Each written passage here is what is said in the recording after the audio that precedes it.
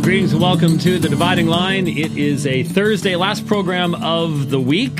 It's July 2nd, isn't it? Yes, it's July 2nd. So, July 4th, this weekend, I was thinking about maybe making some comments about July 4th this year. I'm just not sure if these days, last July 4th, how many of us would have even given the possibility that we would be seeing a full-blown Marxist movement in our nation where there's almost nobody that's standing up to this stuff. Even the alleged conservatives have been cowed by it. And local mayors and governors just collapsing right and left into the demands of wiping out the history of the United States. Just wipe it out. Just disconnect everything and start all over again. Get rid of Mount Rushmore. There are people demanding it. Get rid of Mount Rushmore. Change the name of everything. All on the basis of a Marxist organization that has made its name by being pro-transgenderism, pro-homosexuality, and now evidently somehow took over big tech and everything else. You can't open up a browser without being assaulted by this movement. But this morning I saw an article from the Washington Examiner. UC Boulder. Now, okay, Boulder has had two left wings for decades. And see, what happened is we got used to that. We got used to the fact that academia was filled with people that we realized they were leftists. We realized they would have loved Stalin. But we fooled ourselves into thinking, no big deal. I think the idea really honestly was once people leave university, they get a job, start living in the real world, start paying taxes, that's somehow going to fix everything. And we now see from the mayors and governors who think themselves just slightly less than demigods, that's not the case. And so we've all looked at Boulder like, okay, yeah, leftist university town, crazy as can be. But hey, there's actually a little town up Right-Hand Canyon Road out of Boulder called Ward. And basically, Ward is filled with potheads. 1960s potheads. They hate everybody. When you climb the road up there on a bike, it's a great climb. But they hate you. They hate all the bicyclists that come through. They don't want anybody up there. When you climb the road, there's a it's buried halfway VW bus along the side of the road at one point. It's buried in the ground. I have no idea what it's doing there, but that's what Ward is. Most of us sort of figured, well, let them have Ward. They're 10,000 feet. They're completely buzzed. They're not going to bother us. Just send lots of potato chips and they'll be good. We were wrong. These folks now have demonstrated that they have zero respect for, and in fact have deep animosity and hatred toward the Constitution of the United States, because the Constitution of the United States embodies concepts and perspectives that they want to see destroyed. And they're doing everything they can to do so. And the people on the right are either just too stunned or too cowardly to do anything about it. And so the great purge of the memory of America is underway, and it's happening even now. And so here comes July 4th, and why on earth, given what we are seeing, why on earth would anyone be celebrating July 4th? Given what we're hearing.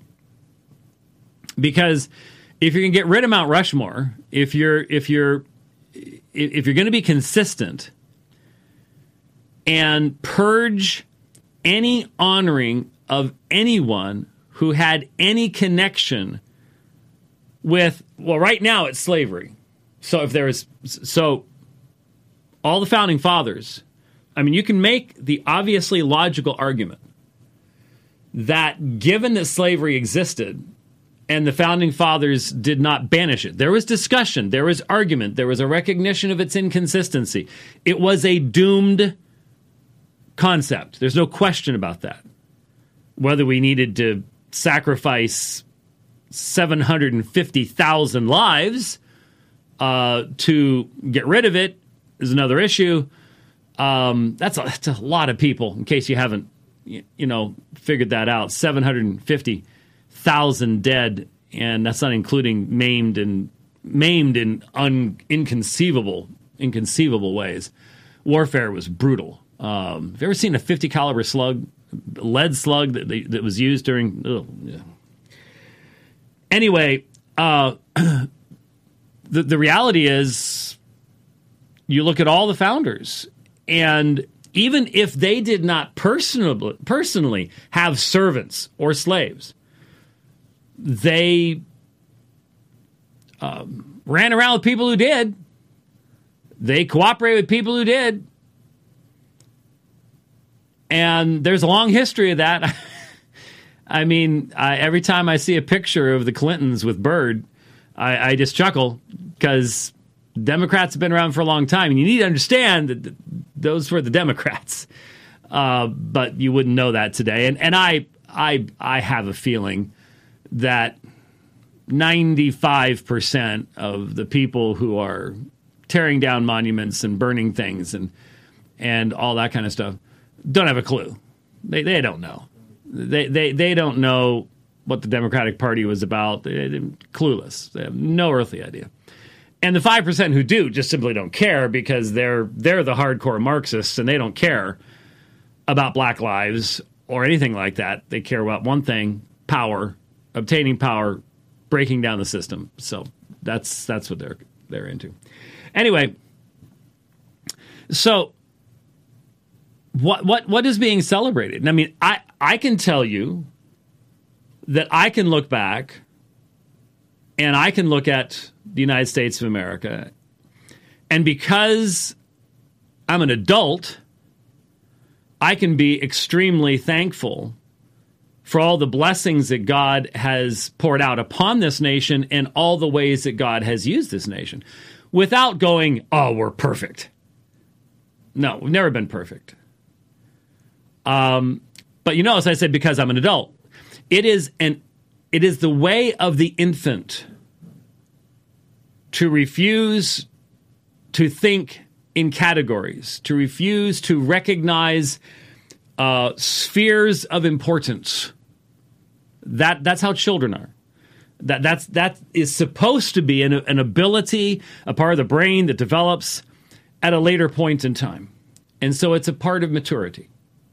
It's part of growing up, being able to look at someone and appreciate the good while recognizing that they, like us, were imperfect human beings, and not only did they make mistakes, but they may have lived in a day when there were beliefs that were generally held by many people that we would not hold today. And you still are able to go, okay, I appreciate. And in fact, I can look at what this person did, and there's a person who is deeply brave, deeply committed, in ways that almost nobody is today. Almost nobody is today. You look at you look at some of the men. Let's get a little bit closer to home. Some of the men who saved the world from Nazism, who saved the world from the Axis powers. It's easy to drag them out of the 1940s and bring them into 2020 and then tear their monuments down and say we should never say their names again. And yet, not only did they risk their lives, but they gave their lives to fight a greater evil. But when you lose the ability to think in categories, there is no such thing as a greater evil. And so maybe you've seen the movie the Red Tails. It's about the Tuskegee Airmen, the black fighter pilots in Europe, and the trials and tribulations they went through. It was really interesting because that's 1943, 44. And it sounds a lot like 1863, 64 and the 54th Massachusetts. Very, very similar attitudes that had to be dealt with, even though 80 years had passed. Similar attitudes that had to be dealt with. And yet, the amazing thing is those men were willing to fight and die for this nation, despite the attitudes and the prejudices. At both times. Because they saw something far greater than what is now seen today and what is allowed to be seen today. And so it just seems to me that we have all of a sudden come to realize that we live in a society of absolute children. The institutionalization and the exaltation of a childish way of thought that vilifies. So I'm sorry, I was talking about Boulder. Sorry, back to the school officials at the University of Colorado Boulder sent a memo to faculty and staff outlining that holding the values of the Black Lives Matter movement is a, quote, non-negotiable condition of enrollment, end quote. Campus Reform reported that a handful of school officials signed off on the memo sent on June 5th, despite the school previously saying a fundamental role of a university is to encourage free speech. Well, we know, we've been watching how this has worked on university campuses for a long time now. The screeching, the air horns, the again, infantile children standing in front of classrooms, chanting mindless, meaningless tropes, rather than allow for debate or discussion or dialogue, or anything like that. So you've seen this has been going on for years. The memo was signed by the Vice Chancellor for Diversity, Equity, and Community Engagement. In other words, one of the communists, and others, and described supporting the Black Lives Matter movement as a, quote, non-negotiable condition of enrollment and employment, end quote, according to the news outlet. We value and support the principle of academic freedom and free expression, which are central to our academic mission. Upholding these principles is not mutually exclusive from the idea that we have a responsibility as an academic community to embrace, acknowledge, and promote equal access and inclusion to all who come to our campus to pursue their academic research and career goals, spokeswoman Deborah Mendez-Wilson told Campus Reform in response to the memo. At the same time, to be in alignment with our values as a university and to comply with federal and state laws and university policies, we will not condone discriminatory or harassing behavior toward individuals and welcome people who don't agree with those values to reconsider whether they want to be a part of our community. You must understand the language of totalitarianism. You must understand that totalitarians when it is useful for them, will utilize language like that. But the message is clear. There is no free speech. There is no foundation at University of Colorado Boulder to say, hey, I've noticed that Black Lives Matter as an organization is like really Marxist. I'm not sure that's really a good idea, because I don't think UC Boulder would exist actually as it exists today if this had been a Marxist country. And you're out of here. Boom. You're gone. You're not allowed to say that. Not allowed to say that. You need to reconsider your association with our community, which means you're gone. This is where we are on July 4th. Well, it's July 2nd, but coming up on July 4th of 2020. So I remember back in Minnesota, this was back before we burned it down. This was over 50 years ago, when we would go out, and I thought it was really cool. We would go out and we'd sit on the hood of our old used car, and we'd watch the fireworks for July 4th. And that was pretty special. I bet you they had fireworks in downtown Prescott, didn't they? No. Outskirts, okay. Yeah. Parades. No.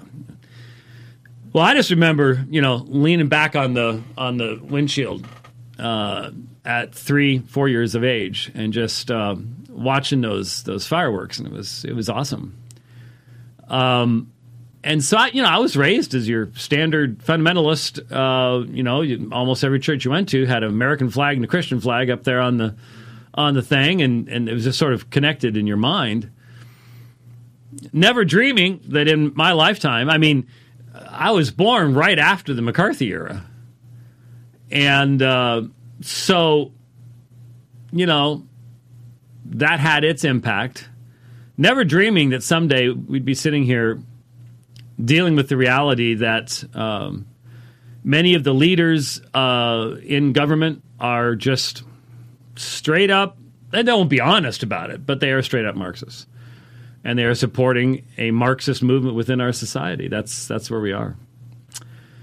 Makes you wonder what July 4th really is going to mean in the future, or if there is even going to be any type. Because, what happens when communism takes over a nation is they will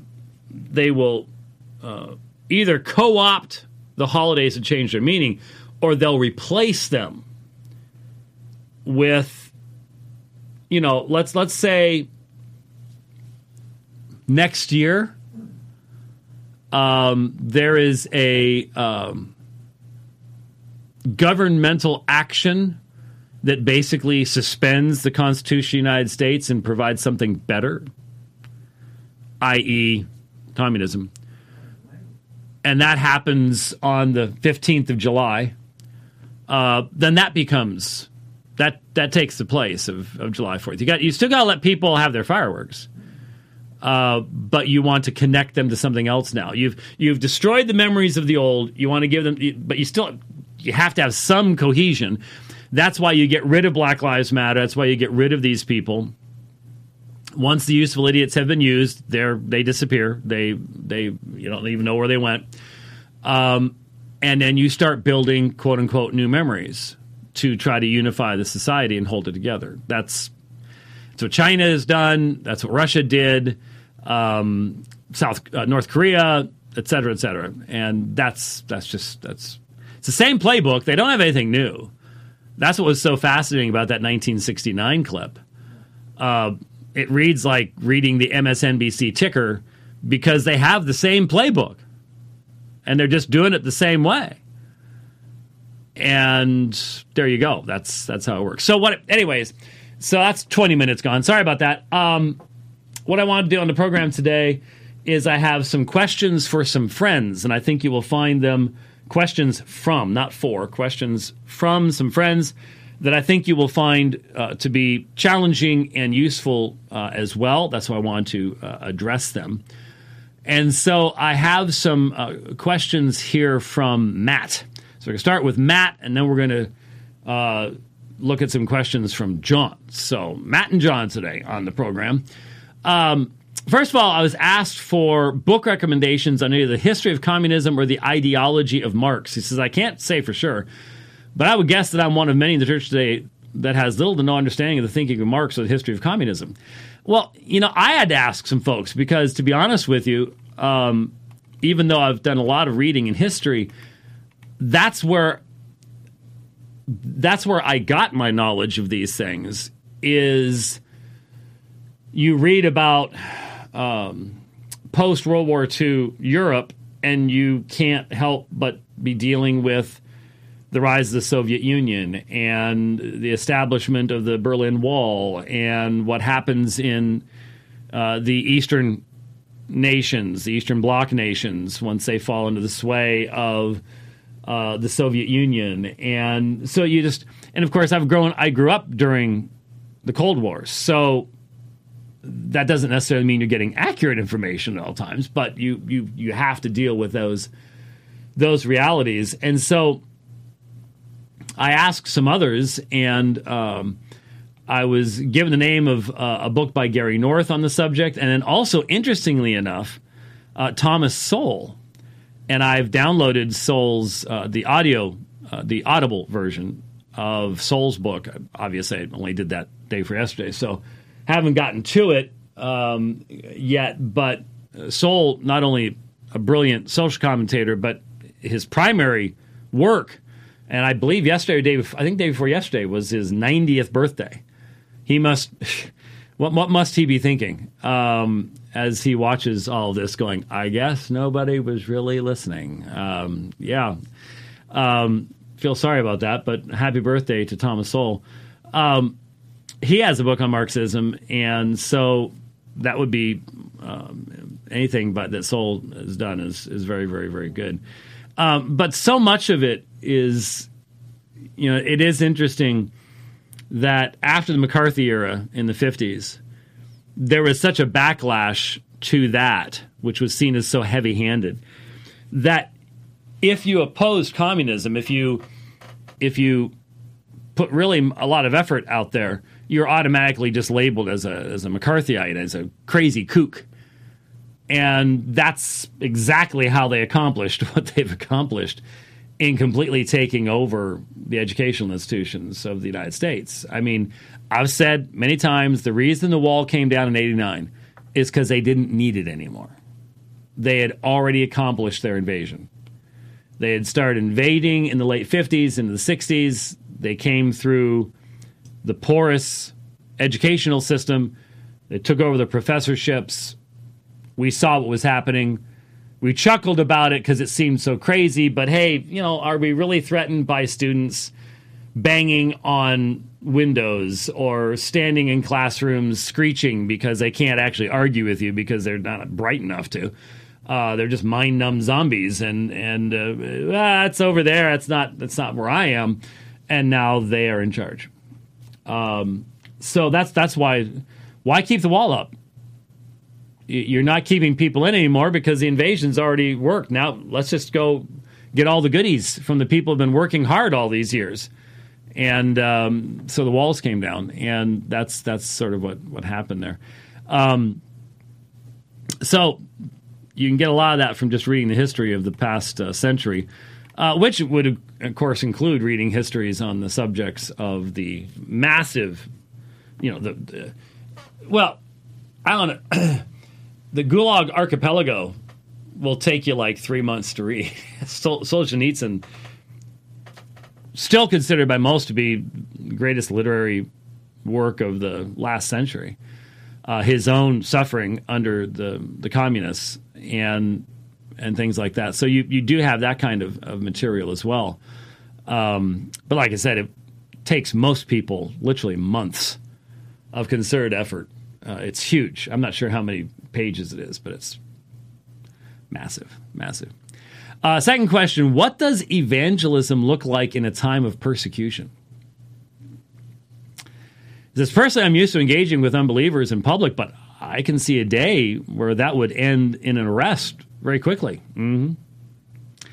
Do you think we should always look to imitate the apostolic example of boldly preaching Christ in a public square, or are there times where a more undercover approach is beneficial? Well, there you go. We all should be thinking about this because the answer to that requires us to seriously requires us to think through some eschatological issues. First of all, if you're literally functioning on the idea that tomorrow's it, make no plans for the future, don't worry about the next generations, it's all going to wrap up tomorrow, then that's going to completely change how you're approaching this issue. Secondly, when we look at the early church, because it mentioned apostolic example, when you look at the early church, when you look at both how the apostles did what they did, and then how the early church up to the Edict of Toleration, so up until the Peace of the Church in 313, and then it changes because now you have a transitionary period between 313 and 380 approximately. And then under Theodosius, you have the proclamation that what is left of the Roman Empire, because this is just 30, 40 years before the barbarians sack Rome, basically. And so Rome's might is collapsing during this time period. And of course, the pagans blamed it on Christianity, by the way. Christians have been blamed for a lot of things, but the pagans blamed it all on Christianity. Julian the Apostate, for example, was in that time period. And one of his arguments was, hey, we were doing great until Christianity came along. And so our gods are punishing us for not truly worshiping them, and so you've got Julian the Apostate comes along. And so that was part of the argument. But here's one of the things to keep in mind. When we look for examples, are we looking for examples in a situation where the church is the small minority in a pagan context? That is, where the vast majority of people do not believe that there is one creator God. So in the early church, they believed that there were gods who themselves were created. So that's the context the early church is dealing with. But then once you have sacralism come into existence and the church-state union takes place, now you've got a different situation where you're now dealing with people who claim to be Christians but are so only nominally. So how do you deal with the state when the state uses its power to promote heresy? So once you have the relation, that type of relationship, this is what takes us up to the time of Luther. This is a situation where Luther's standing before Charles, and Charles represents the Holy Roman Empire, the political authority. And do you submit to the political authority when the political authority is telling you to, in essence, anathematize the gospel, but they're claiming to be Christians? Is that different? And then the Protestant wars after that, and what happens in the United Kingdom, where everyone claims to be a Christian. Even once you get in the United Kingdom, where almost everybody's claiming to be a Protestant Christian. And yet there are now divisions and wars. Is that different when the persecuting authority claims to be Christian? How does that change the dynamic from when the persecuting authority hates all Christians and is in fact pagan. These are all extremely challenging issues that have to be brought to the fore. And right now, we have lots of brothers and sisters who are living under totalitarian regimes. So you can't, if you decide to camp out outside the government-sponsored abortion mill in Beijing with a sign that says babies are murdered here, you will not get to cry out to anyone other than the militarized police who take you away, never, ever, ever to be heard of again. So when you have the freedom to do that, that's different than when you know that if you show up outside that abortion clinic, not only are you going to be alone, but you are sacrificing your life. That's going to be it. You're not going to be able to reach any of those women. You are committing state-sponsored suicide. You just know that's what's going to happen. Maybe for a great cause, but what did you accomplish in that cause? And so the church in China has been struggling with these issues for many decades now, and has not come to all the same conclusions. Obviously, the state-sponsored quote-unquote church is very different than the non-state approved church. But in the non-state approved church, because in the state approved church, you just have to, whatever the Communist Party, the CCP, tells you to believe, that's what you believe. And so you just take out all the central aspects of the Christian faith and then put G in there someplace and you're good. But the non-state sanctioned church, how do you do evangelism? It's not street evangelism, obviously. It is person-to-person evangelism. It is familial. It is within a tight community. It's still dangerous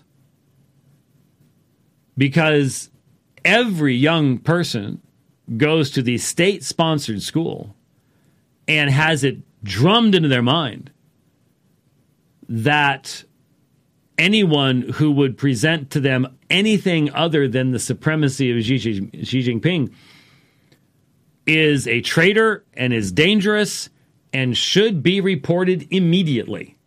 We've been talking about Karen.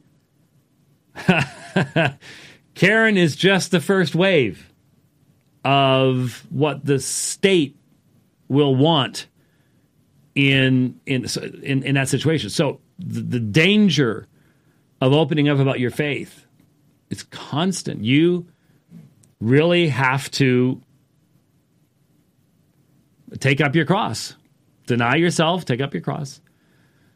But if you want to see more than one person come to Christ, then you have to do it in such a way that you're able to continue to do so and maybe even disciple this person and then they can do that for someone. And it's been working because by all estimates, there are many, many, many millions of believing Christians, not in the faux state church, but in these unregistered churches. And so it has to be done very carefully. Certainly one of the things that, especially because there's been a real crackdown recently over the past few years. But before then, one of the common requests was we need theology. We know that we need theology, but we don't really have it. And it's very difficult to train men. They don't have the wonderful things that we have in the freedom of seminaries and freedom of information and books and resources. and everything else that we have. I mean, a lot of us have books sitting on our shelves that haven't been opened for years that would have so much value in places like that, but they can't get there. We have the overabundance for now. Well, we will have how long we're going to have that is a really, really good question. The cancel culture is that far away from book burning. Really, really is. If you'll first you start with the monuments, then you head for the libraries. That's the historical way of doing it. And right now, what that means is purging Google and the net and YouTube and everything else in the process. That's where they'll go next. Just watch. I hate that we can just sort of sit back and go, well, we told you so. And then, there you go. So I know I've been thinking about digging in and tracking down interviews and things like that with some of our brave brothers and sisters who have been ministering in China, because it is the same playbook, and we may be able to learn from them in that process. So yeah, not sure when you say undercover approach, if you mean personal approach rather than, sitting out on the street corner with a sign and being arrested within 13.4 seconds. Yeah. How much longer do you think biblically faithful seminaries will last before they are shut down by the government? What would you recommend to someone who is thinking about entering the ministry in a time like this? What will the future ministry training look like after faithful seminaries are forced to close? Oh, goodness. These are good questions. Yeah, how much longer? Not much longer. Not in the way that they're functioning now. What's going to happen is you've got to wean yourself from the government milk. And that's going to be really hard for big box seminaries with the big libraries and the big buildings and the big overhead and all the on-campus housing. They have been dependent upon government money, not just the government giving them money. There was a Supreme Court case yesterday about religious groups and getting money and stuff like that, but primarily in the form of Pell Grants. And so you get the Pell Grants, you can take out federal loans, student loans, and that's the money we're talking about. And very plainly, a video of me years ago, not that many years ago, about 5 years ago, on Wretched with Todd Friel, said, what do you see in 5 years? And I said, I see the government using its financial leverage to shut down biblically faithful seminaries so that you can't say anything about homosexuality, you can't say anything about marriage, you can't say anything about transgenderism, things like that. Well, I just simply ask any semi-fair person looking at what's happening in our land today, if the Democrats take the White House, the Senate, and the House, you don't see that happening by the end of January? I do. Maybe mid-February. Give you a couple of weeks. But I see massive changes. I see the end of homeschooling.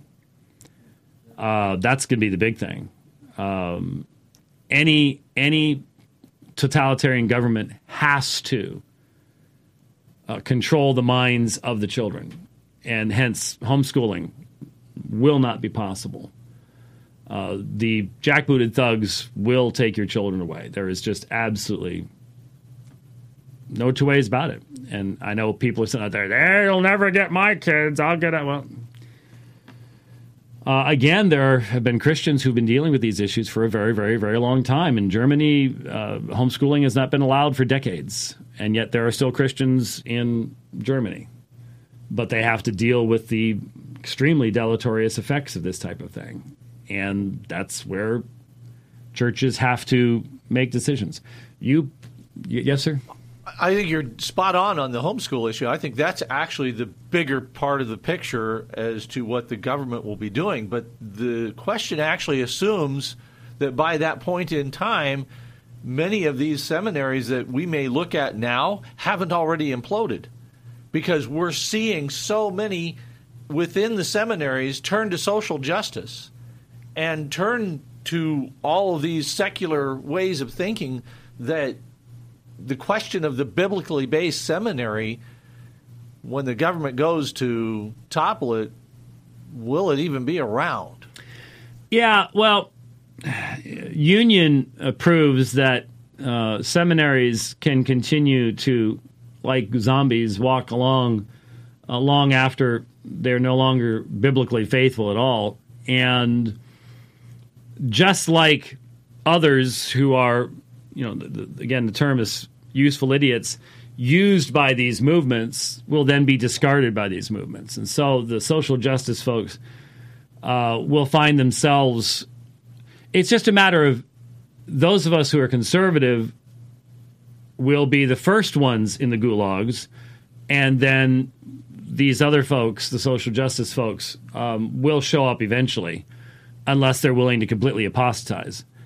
And then we can have a grand old time discussing how they helped to bring all this to pass and have some debates and things like that. Yeah, that's what's going to happen. What would you recommend to someone who is thinking about entering the ministry in a time like this? Wow.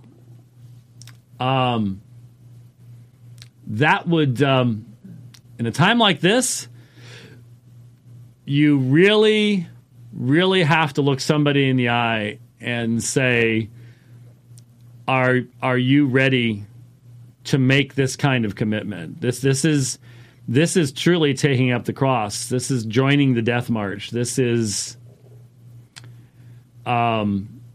there's are you married? Do you have children? What does she say about this situation? Because you're talking none of the comforts of life. Most of us may not have them in the near future, because that's what socialism brings. But tremendous hardship, which requires a tremendous commitment to the people of God and to the gospel. You have to be farsighted. You have to be looking down the road going, okay, things may look really, really bad in our context right now, but the fact is God made us in his image. This lie, this secular lie, cannot satisfy. Yeah, the technology that we have today could prop this system up for a long, long time. It could be rough, but it can't last. It does not have any substance within it. It contains in itself the seeds of its own self-destruction. These people will turn on themselves. And so what's going to rise up out of the ashes? Who is going to lead that movement toward an understanding of this is Jesus's world? And so if you are called in such a fashion that is really the only thing you can do, not that you don't possess abilities to do other things, but you could never be fulfilled if you did them, then yeah. But I can't think of a time in the past where I can think of times in the past where people made extremely lighthearted decisions to enter into ministry, where you thought that could be something that you decided, as a young child by yourself without talking to your elders and without getting insight and things like that. Today, I think would be a time where you would have to have some of the strongest commitments to truly looking into the future and thinking about those generations that are coming and how to lay that foundation. So, what will the future ministry training look like after faithful seminaries are forced to close? Well, it'll look like 2 Timothy 2:2. It'll look like what it should have always looked like, to be honest with you. And that is it'll have to be done within the local church. And that's what China's having to do, and they're struggling. We'll be hiding books. Of course, most of the time that'll be on little teeny tiny, jump drives. It's hard to find stuff like this. If the government can't find, he says as he throws it away. If the government, thankfully they're fairly strong little things. If the government can't find drugs, it's pretty tough to find little thing that's pretty easy to hide, something like that. And you can get an entire library on something like this these days.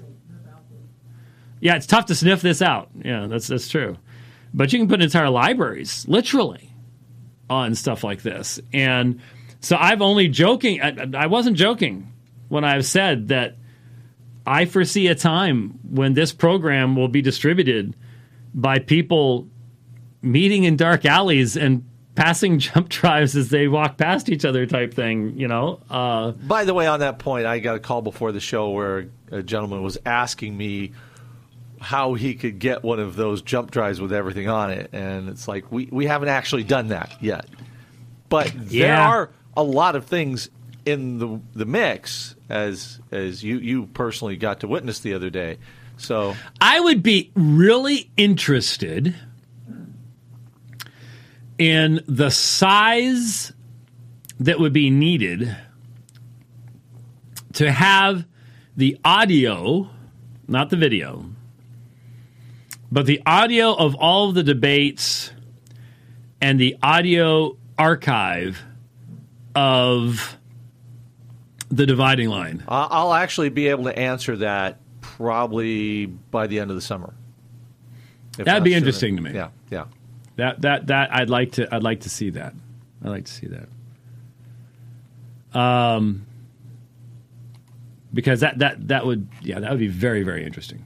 Yeah. Anyway. Okay. So, Matt, there you go. Not sure if any of that was overly useful. John, Brother John.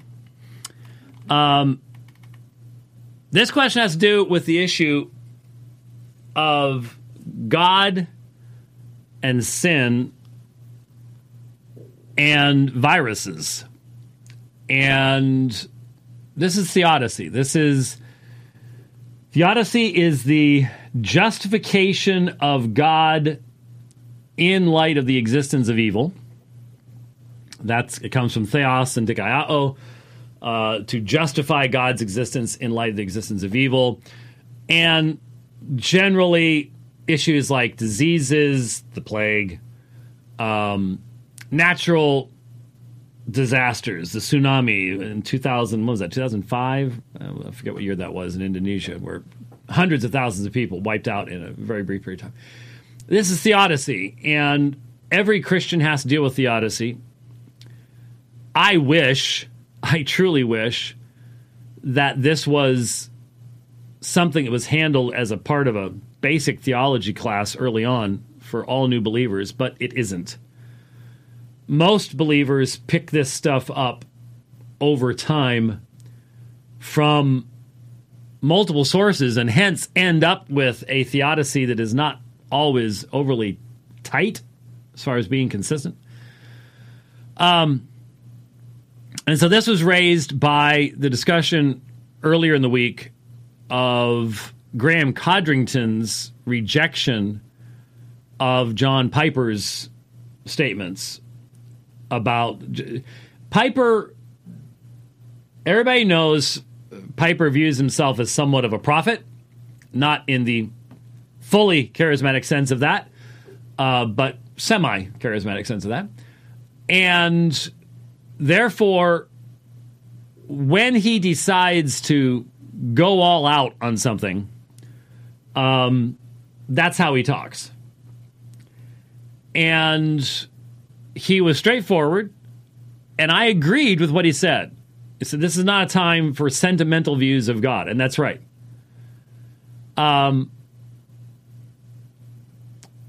So how do we understand that in light of the issue of permission?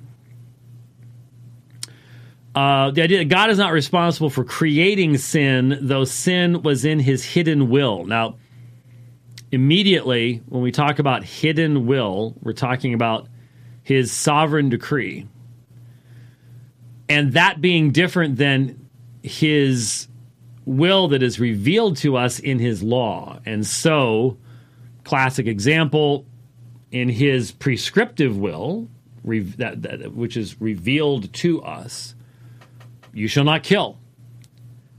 And yet, we have numerous instances in Scripture where God decreed the death of an individual. And, of course, the biggest example is Acts 4:27-28, the cross itself. And that's central to the very definition of what God's purpose has been. And so the relationship between the decree and the prescriptive will, which is revealed to us, you shall not kill, you shall not steal, etc., etc. The interplay between them, it's not a matter of contradiction. It is a matter of the interplay between them. This is always the issue where you have time and eternity. And how does time and eternity relate to one another? We are creatures that live in time. Our language is time-bound. And therefore, any description we give of the eternal state and that which exists outside of time will necessarily be extremely limited. And the danger is we will transport from the lower realm categories and issues into the higher realm. And I don't think that in this life there's anything we can do about that. We are limited. Scripture becomes the one window that we have that allows us to see past where we are. So the question is, my understanding has been one of God allowing sin to enter, being that it was in his sovereign plan, but we should make sure to say God is not to make sure to not say that God is responsible for creating sin or causing man to sin. This is, of course, the issue of primary and secondary causes. This is the very challenging area that all Christians have to deal with, but most Christians don't deal with. So, anyone who makes the statement, God created all things, and God knows what the outcome of that creation is, has to answer these questions. My experience is the vast majority opt for easy out theories that are incoherent, that cannot stand up to any kind of external examination. What I mean by that is open theism, for example, is the obvious instance of someone saying, well, I want to say that God created all things, but there's no way that God could have known what was coming and still be a good God. And so I'm going to say God does not know exhaustively all future events. Specifically, he does not know what free moral creatures are going to do. That's what open theism teaches. That opens the door for autonomous human will. It also opens the door in its fuller forms, like process theology, for situations where God is growing and learning and things like that, and developing over time and getting better. Now, the open theist doesn't want to go there, but it opens the door to it. And it's sort of hard to see how they can't go there. But leaving open theism aside, if we say that God knows all future events, he has exhaustive foreknowledge, then we have to deal with theodicy in many of the same ways. It's just that most people don't really have an answer. They'll just simply say, it's mystery. I don't know. I just can't go here. I can't say that. And then when you come to specific examples, such as, we'll go ahead and use COVID-19, it would be I think it's much better to look to 1347 to 1351, which my wife has become an expert on recently. Did I tell you that? Yeah, I did. She's been watching the Great Courses Plus class on the Black Death. so she now we can have fascinating conversations about, because I've read a number of books on that subject and listened to that course too, last year or the year before. But that one seems much more useful because despite our media and despite the panic, the survivability rate for COVID-19 is currently sitting at 99.74%, I think. So average age 81 globally, I think. So, the great mortality, the Black Plague, 50 to 70% mortality rate. One form of it would kill you in less than 24 hours, and in a really ugly fashion. And in some major cities, you had as many as 70% of the people gone in just a matter of weeks. You didn't have enough people to bury the bodies. And across Europe, 40 to 50% of the people gone in just a matter of years. Yeah, that was big. Okay, that's a serious pandemic, to put it nicely. And so the question is, did God know about it? Did God know it was coming? Did God know when he created it was going to happen? Or was it just a possibility? If we believe in predestination, the answers to all those questions have already been built into the package. Because if you believe in the personal aspect of the atonement, if you believe that in Christ, that all of the elect are joined to Christ in his death, so it's not just some generic, impersonal thing, that we truly die with Christ, we're truly buried with him, we truly are raised up with him. That means, in other words, if you hold an historically orthodox understanding of predestination election, and that is that the elect are known to God and are the subject of his favor, then when they live and when they die has to be a part of his decree. How could he elect someone and then something comes into his creation that kills that person before the time when they were going to be regenerated and brought into a knowledge of their Savior? That can't work. So the decree has to include everything that can kill humans, which is a lot of stuff. I mean, a virus is a teeny, teeny, tiny little thing. So the decree has to be exhaustive. Some people want to try to say, well, God takes care of the big stuff, but he doesn't sweat the little stuff. It's the little stuff that determines all the big stuff. I mean, there are so many instances of huge battles that have determined entire wars, which were decided by the tiniest little thing. It wasn't the big general. It was a private somewhere that turned the tide one way or the other. Little things.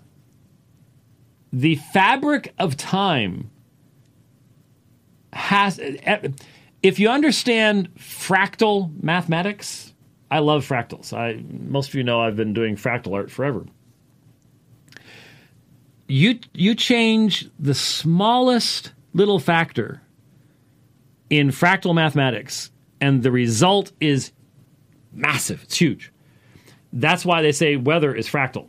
You know, you've heard the story that a butterfly taking off from a bush on a mountainside in Colorado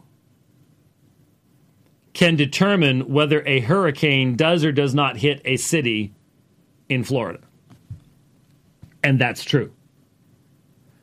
That little wind current, whether the butterfly goes this way or that way at a certain time, that tiny little factor blown up across the nation can have that kind of impact. It literally can. And people sometimes struggle to understand how that works, but it does. So that I don't know how much R.C. Sproul... R.C. and I never talked about fractals, unfortunately. We didn't have a lot of time in the few times we met for lengthy discussions of things like that, but I don't remember any discussion of fractals. We were primarily talking about justification. But his famous statement that if there's even one renegade atom in the universe, that God cannot be sovereign, because that one renegade atom could overthrow all of his intentions and purposes, I think shows an understanding of what fractal mathematics would likewise demonstrate. So the point is that when we use the term permit,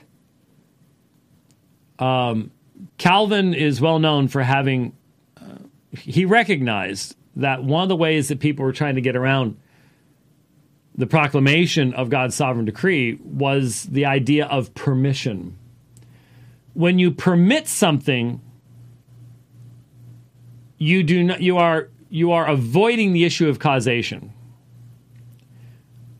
But the issue of causation doesn't go away. So where does it come from?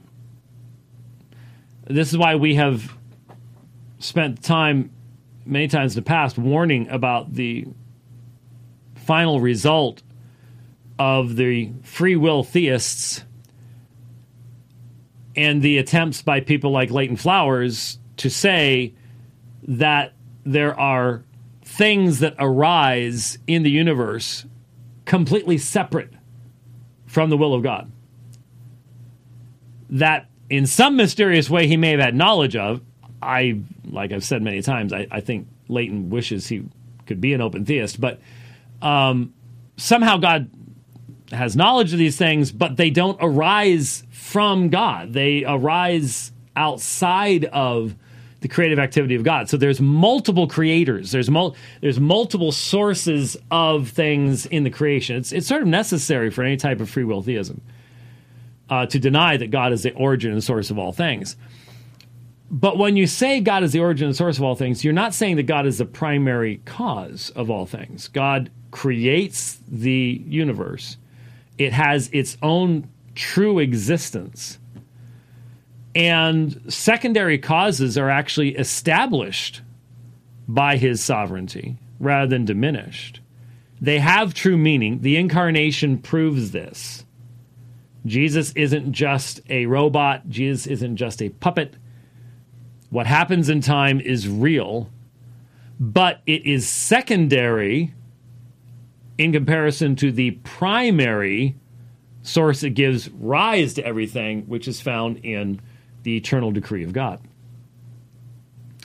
So when we say, if we talk about COVID, all right, do we say that God permitted this? Well, you could make that statement, but what do you mean by it? Are you saying that it arose from something outside of God's sovereign purposes? Did it arise from Satan's work?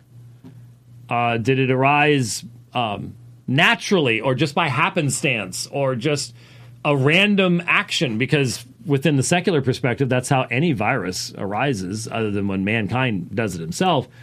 Until a few years ago, when we developed CRISPR technology, it had to be done rather randomly. We did a lot of it by blowing up nuclear weapons on the surface of the planet, not realizing what radiation would do as a result and messing with the DNA of our bodies. But before that, it was just all random. And so in the secular world, it is all random. It just happens. But there is no randomness in the Christian worldview. And if God has exhaustive knowledge of all future events, there can't be anything random. Let me give you an example. And I think it's a good example. It's an important example. From Isaiah chapter 41, and we've talked about this many times before, but I just want to emphasize it here briefly. When God is rebuking the idolatry of his people, and he's rebuking the false idols, he says, present your case, Yahweh says. This is Isaiah 41:21. Present your case, Yahweh says. Bring forward your strong arguments, the King of Jacob says. He's talking about the idols. The idols are being put on trial. And they have been made of wood and metal and so on and so forth. And so, all right, you want to compare gods, Israel? You want to go after idols? All right, present your case, Yahweh says. Bring forward your strong arguments, King of Jacob says. Let those idols bring forth and declare to us what is going to take place. As for the former events, declare what they were, that we may consider, get rid of the instant details here, that we may consider them and know their outcome, or announce to us what is coming. Declare the things that are going to come afterward, that we may know that you are gods. Indeed, do good or evil, that we may anxiously look about us and fear together. This is called sarcasm, in case we're not used to it. I'm not sure that anyone can use sarcasm anymore. Look at Babylon Bee gets in trouble constantly for using satire. This is a form of satire. Declare the things that are going to come afterwards, that we may know that you are gods. Indeed, do good or evil. You're looking at this idol sitting there, which can't move, doesn't have a mouth. That's the whole point of all this. Do good or evil, that we may anxiously look about us and fear together. You can just hear the prophet. This is dripping with satire. Behold, you are nothing. You are a zero. And your work amounts to nothing. And he who chooses you is, and that's a very important Hebrew word right there, toevah. Abomination. Toevah, he who chooses you is an abomination. So here's the point. God says, all right, get in the witness box. Let's hear your best arguments. And so let them bring forth and declare to us what is going to take place. So the ability to know the future is one of the definitive attributes of God. Let them bring forth, declare to us what is going to take place. As for the former events, declare what they were, that we may consider them and know their outcome. Now that, I haven't heard a lot of people emphasizing this, but it must be emphasized. Because God does not just say, see, in this trial of false gods, this is where we learn a lot about the true God. Is where he says, this is what false gods can't do, and only I can. I can tell you what's coming, and I can tell you what happened in the past. Now, wait a minute. I've taught history for decades, so I can tell you what happened in the past, not exhaustively. There's a lot of times we have to go, well, we don't know what happened. The farther back you go, the more spotty things become. But even in modern warfare, sometimes you just go, we don't know why that happened. But that's not all there is. God is not sitting here saying, I am the greatest historian ever. He says, as for the former events, declare what they were. That's the historical part. That we may consider them, and what's the last part here? Know their outcome. Ta eskata in the Greek Septuagint. That's where we get eschatology, the last things, of the final things. Know what the outcome of it was. See, that's where historians have to stop. Because historians can only tell you what happened. They can only speculate. And sometimes we have information. Sometimes we know something about what the motivations of people involved in something were. But most often, we don't know. How can God tell us what the outcome is? Because it's part of his sovereign decree. Same reason he can tell you what's going to happen in the future. It's part of his sovereign decree. If it's going to happen in this universe, it's part of his sovereign decree. Right now, I showed you all the picture, and I sent John this picture too. I showed you all this picture that I took of Albireo. And right now, differing amounts of hydrogen are being fused into helium in the cores of those two stars that form Albireo. There are different temperatures, there are different sizes. One's beautiful gold, the other's beautiful blue. There's a reason for that. But the point is, there is a certain number of tons of hydrogen being fused into helium in the cores of those stars, which is why we can see them, because it produces massive amounts of energy, even though it's 434 light years away. So God knows exactly how much helium is being converted in hydrogen is being converted into helium in the cores of both of those stars.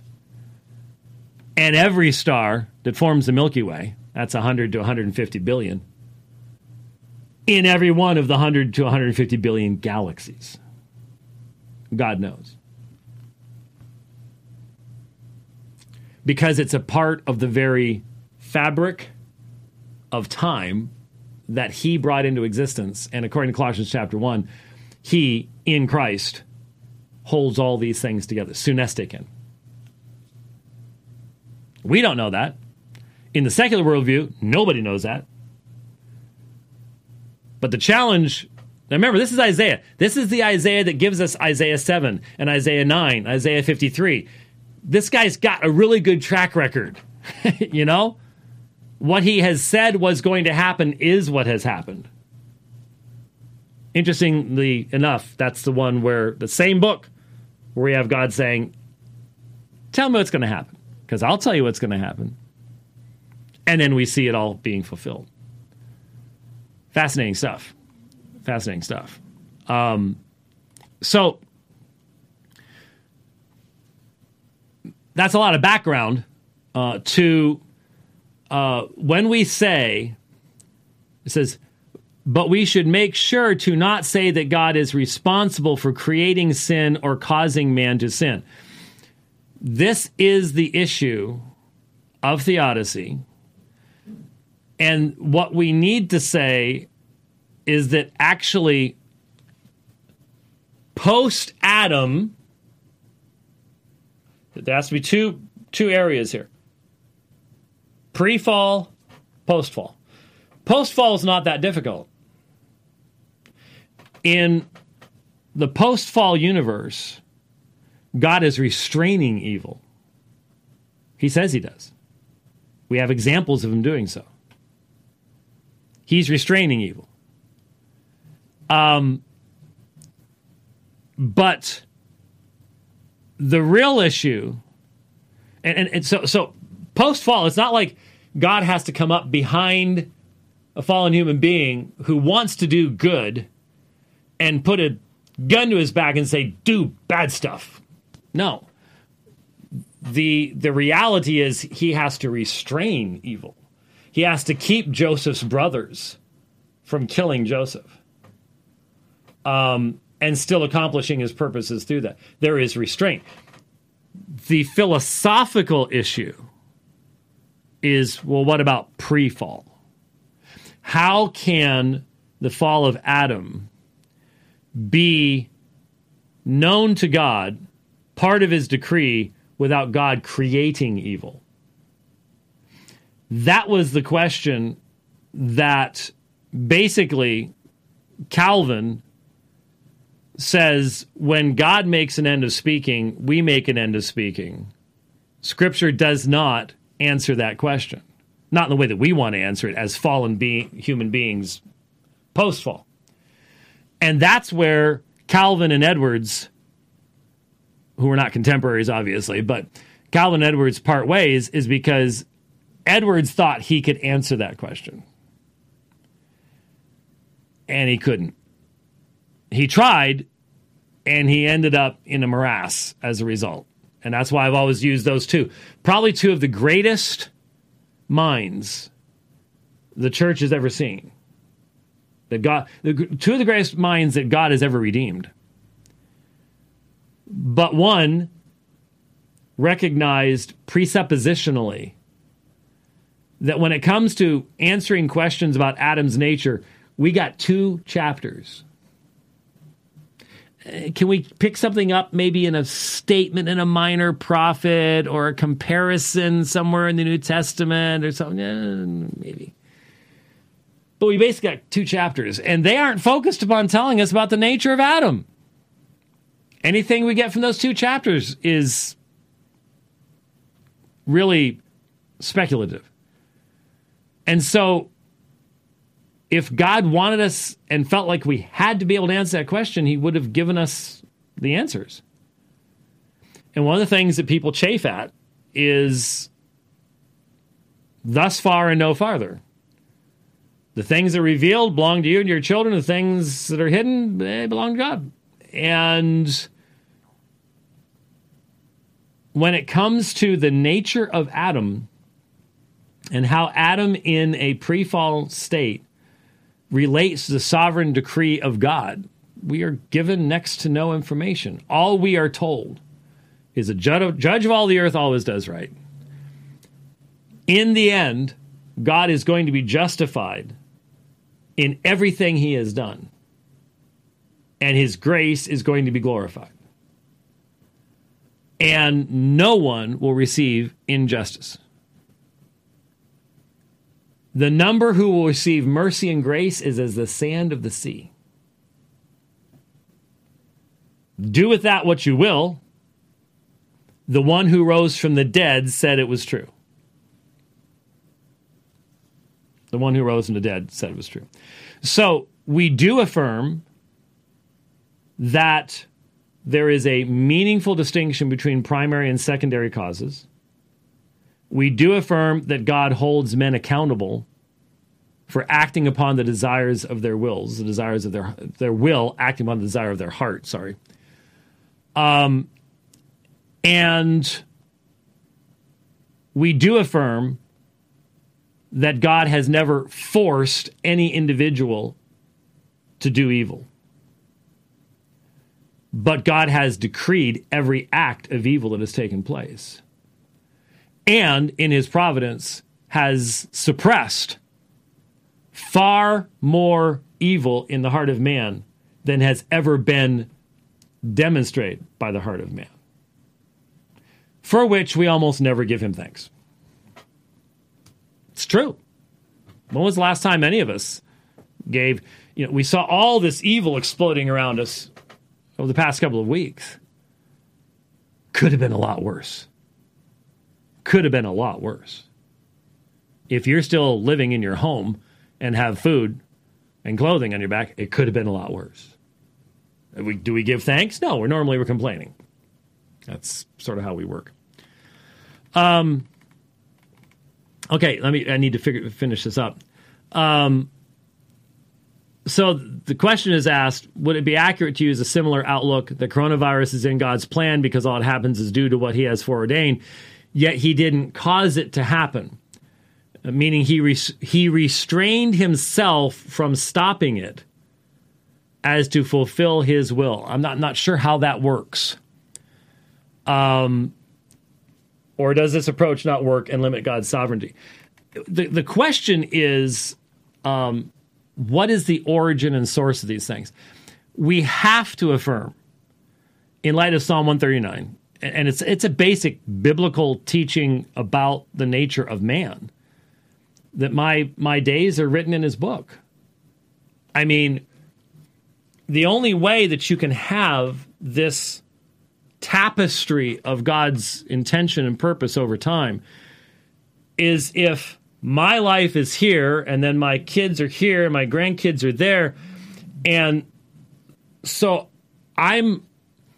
we're going to have the kids over tomorrow night. They're going to be staying with Nani and Punkle. And so, we're making plans as to, what treats we're going to have and what food and the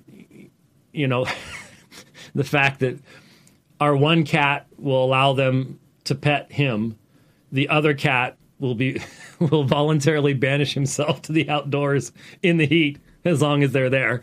That's just the way it is.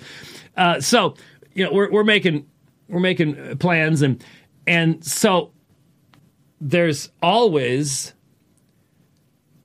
just as there were with my kids, and my kids will tell you this, with my grandkids, we have serious discussions about worldview and human life and morality and what the Bible teaches about our calling in this world. And so Nani and Punkle, that's me and my wife, we want to continue to have, and I would say have had up to this point, a positive influence upon their lives.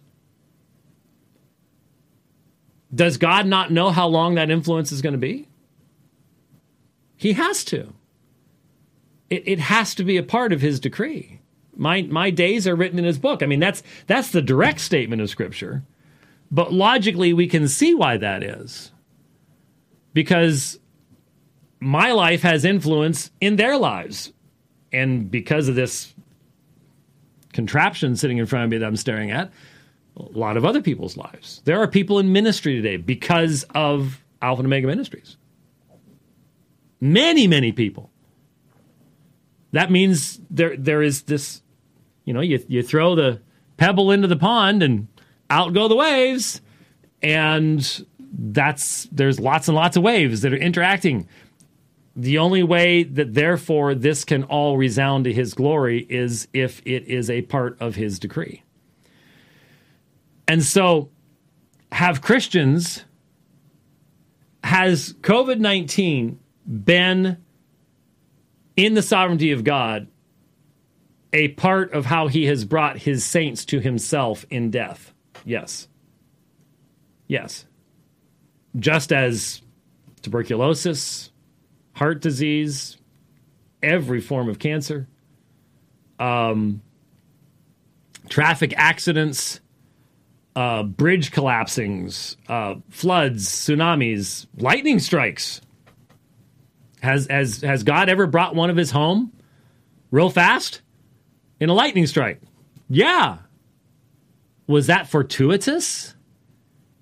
Was God going, oh man, one of my people just got zapped by lightning. Next week I was going to have him witness to somebody. Oh, what am I going to do now? No, that's not what's going on. That's how a lot of people view things. That's not how it's going on. So we need to, I believe that if we're going to utilize examples from Scripture, from Genesis 50, Isaiah 10, Acts 4, so many instances through the prophets and into the life of Jesus and the apostles in the New Testament, we want to use our language in such a way as to emphasize what's emphasized in Scripture. And what's emphasized in Scripture is that all of this is going to result in God's glory. And it's not like he's just trying to pick up the pieces. And so that's why I didn't object to Piper's statement. COVID-19 could not have come into existence as COVID-18. Because you do know the 19 is from 2019. That's when it was first identified. It couldn't have been COVID-18, and it couldn't have been COVID-20. Or God's purposes couldn't be fulfilled in his elect, in his people. That is when he chose to bring it into existence. That is when he chose to weave it into everything else that he's doing and accomplishing in this world, which we cannot see necessarily from our perspective. That's why we're called to trust. But he does so. And that's why the plague struck in 1347 and not 1346. And every time it came back, give me another example. One of the things that I've loved about studying John Calvin, because he's hated by so many people, and even amongst Calvinists, he's looked at as this cold intellect. Until I read his biographies and came to recognize that when the plague came to Strasbourg, he loved being in Strasbourg. He didn't want to go back to Geneva. He loved being amongst his own people. French-speaking congregation. And when the plague came there, he did not leave. He ministered to his flock as a pastor. That changed him. And his writings have been determinative of entire forms of government since then. You don't tell me that infection of the plague that came into Strasbourg at that time was not purposeful in God's intention? Of course it was. You couldn't see it at the time, but it was. He was accomplishing his purposes. So, and then the last question is, so should we say that God gave me cancer or God gave me COVID-19? Well, Piper does. Piper wrote an entire book. Don't waste your. It wasn't called. What's it called? Don't waste your cancer. I think that was the name of it, because he had prostate cancer. You have the book. It's good. Thank you. Yes. Don't waste your cancer.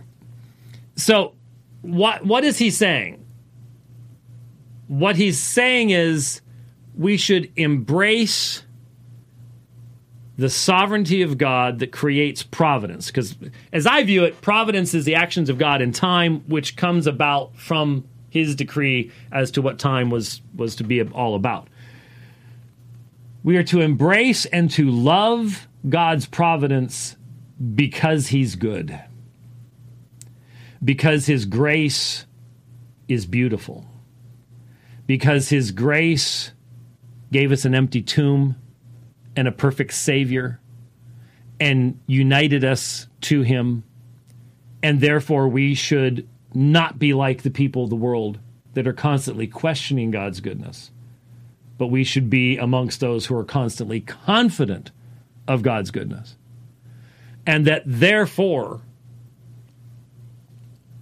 and see, I know you got to get out of here. You're good for another 10, maybe. You got to understand, and I'm answering this for John. I haven't said anything more about John. Maybe someday I'll be able to tell you more about John. But I was a hospital chaplain. And again, fascinating providences of God that forced me into that. I was forced into being a hospital chaplain. Rich remembers. We lost 60% of our funding in one day. And I had to find something. Because I got kids, family, had to find something. And ended up in that situation. And it changed me. I mean, it really changed me. It was tough work, extremely tough work. Everything that I read about it before I started doing it violated my understanding of theology. I couldn't find a single book. That's because I hadn't gotten hold of the Puritans as far as having a lot of resources amongst them. But I had to come to understand that the people that I saw suffering, when I don't know how anyone could continue working as a chaplain and not believe that God has a purpose in every situation that they're looking at. Otherwise, it just becomes a random mess, and I would think would drive people into atheism. I really do. To see all that suffering, and if your theology says this is not God's hand, God's going to do his best to make something good out of it, but it's all random. That means, see, that's why you become an open theist. So you can say, God didn't see any of this coming. Yeah, but he created it so it would happen. So why in the world would you worship him if he didn't even see it was coming and is doing his best to try to make everything going, oops, oh man, I made a mess. Let's all work together to try to make this work better. Or in the standard evangelical explanation is, yes, God knew all this was going to happen, but he doesn't have any purpose for it because he doesn't have a sovereign decree. So he created this universe with all this senseless pain and suffering in it that has no reason, no purpose. And that's somehow supposed to make you feel better about God. Yep, I created it. I knew it was all coming, but I don't have any purpose in it. Praise be. Huh? That's not how I see anything in Scripture. That's not how I read Isaiah. That's not what Isaiah believed. No way. That's not Romans 8. That's not Romans 9. No way. That's certainly not Ephesians 1. So yes, we're saying God has a purpose, and that means yes. I'm old enough now. We can talk about, Piper had prostate cancer. I'm personally of the opinion, I think we've all got it. It's just when it decides to do its thing. I'll just be honest with you about it. I think that's probably the best explanation. It's the great fear of any guy, probably like breast cancer for a woman, prostate cancer for a guy. Phil Johnson just announced publicly that he's got it. Piper had it. We don't even seem to realize we live in a day where it's only been over the past few decades that there was anything we could do about any of this stuff, discovering it or treating it. I mean, it was just simply a death sentence for all of human history. It's just been a death sentence. That's it. That's how God's going to take you out. And so when you think of how many of God's servants down through the ages have gone into glory through these methods and mechanisms, are we saying that was not God's hand? We really have to think these things through. And it really forces us to go, so when God calls us to trust, even in the midst of pain and suffering, maybe that's what the trust is about.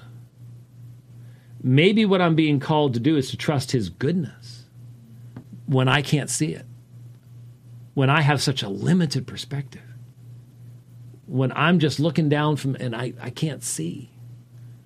One last illustration.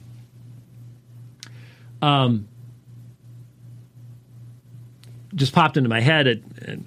It's a geeky one, so sorry, but I told you the story on the last program about my wife and I going out, and we wanted to take pictures of the Milky Way, but we ended up hiding in the car because of eyes that were staring at us out in the darkness that I shot at. It was fun. And how many satellites we saw zooming around and all sorts of neat stuff like that. But one of the things that I got to talk to my wife about was Sagittarius A-star. And Sagittarius A-star is something that mankind did not know about until 20 years ago.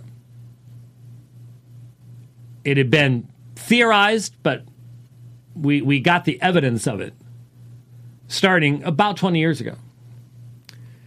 And you have looked up at the sky, day or night, and your eyes have looked at the part of the sky where Sagittarius A-star is, but you've never seen it.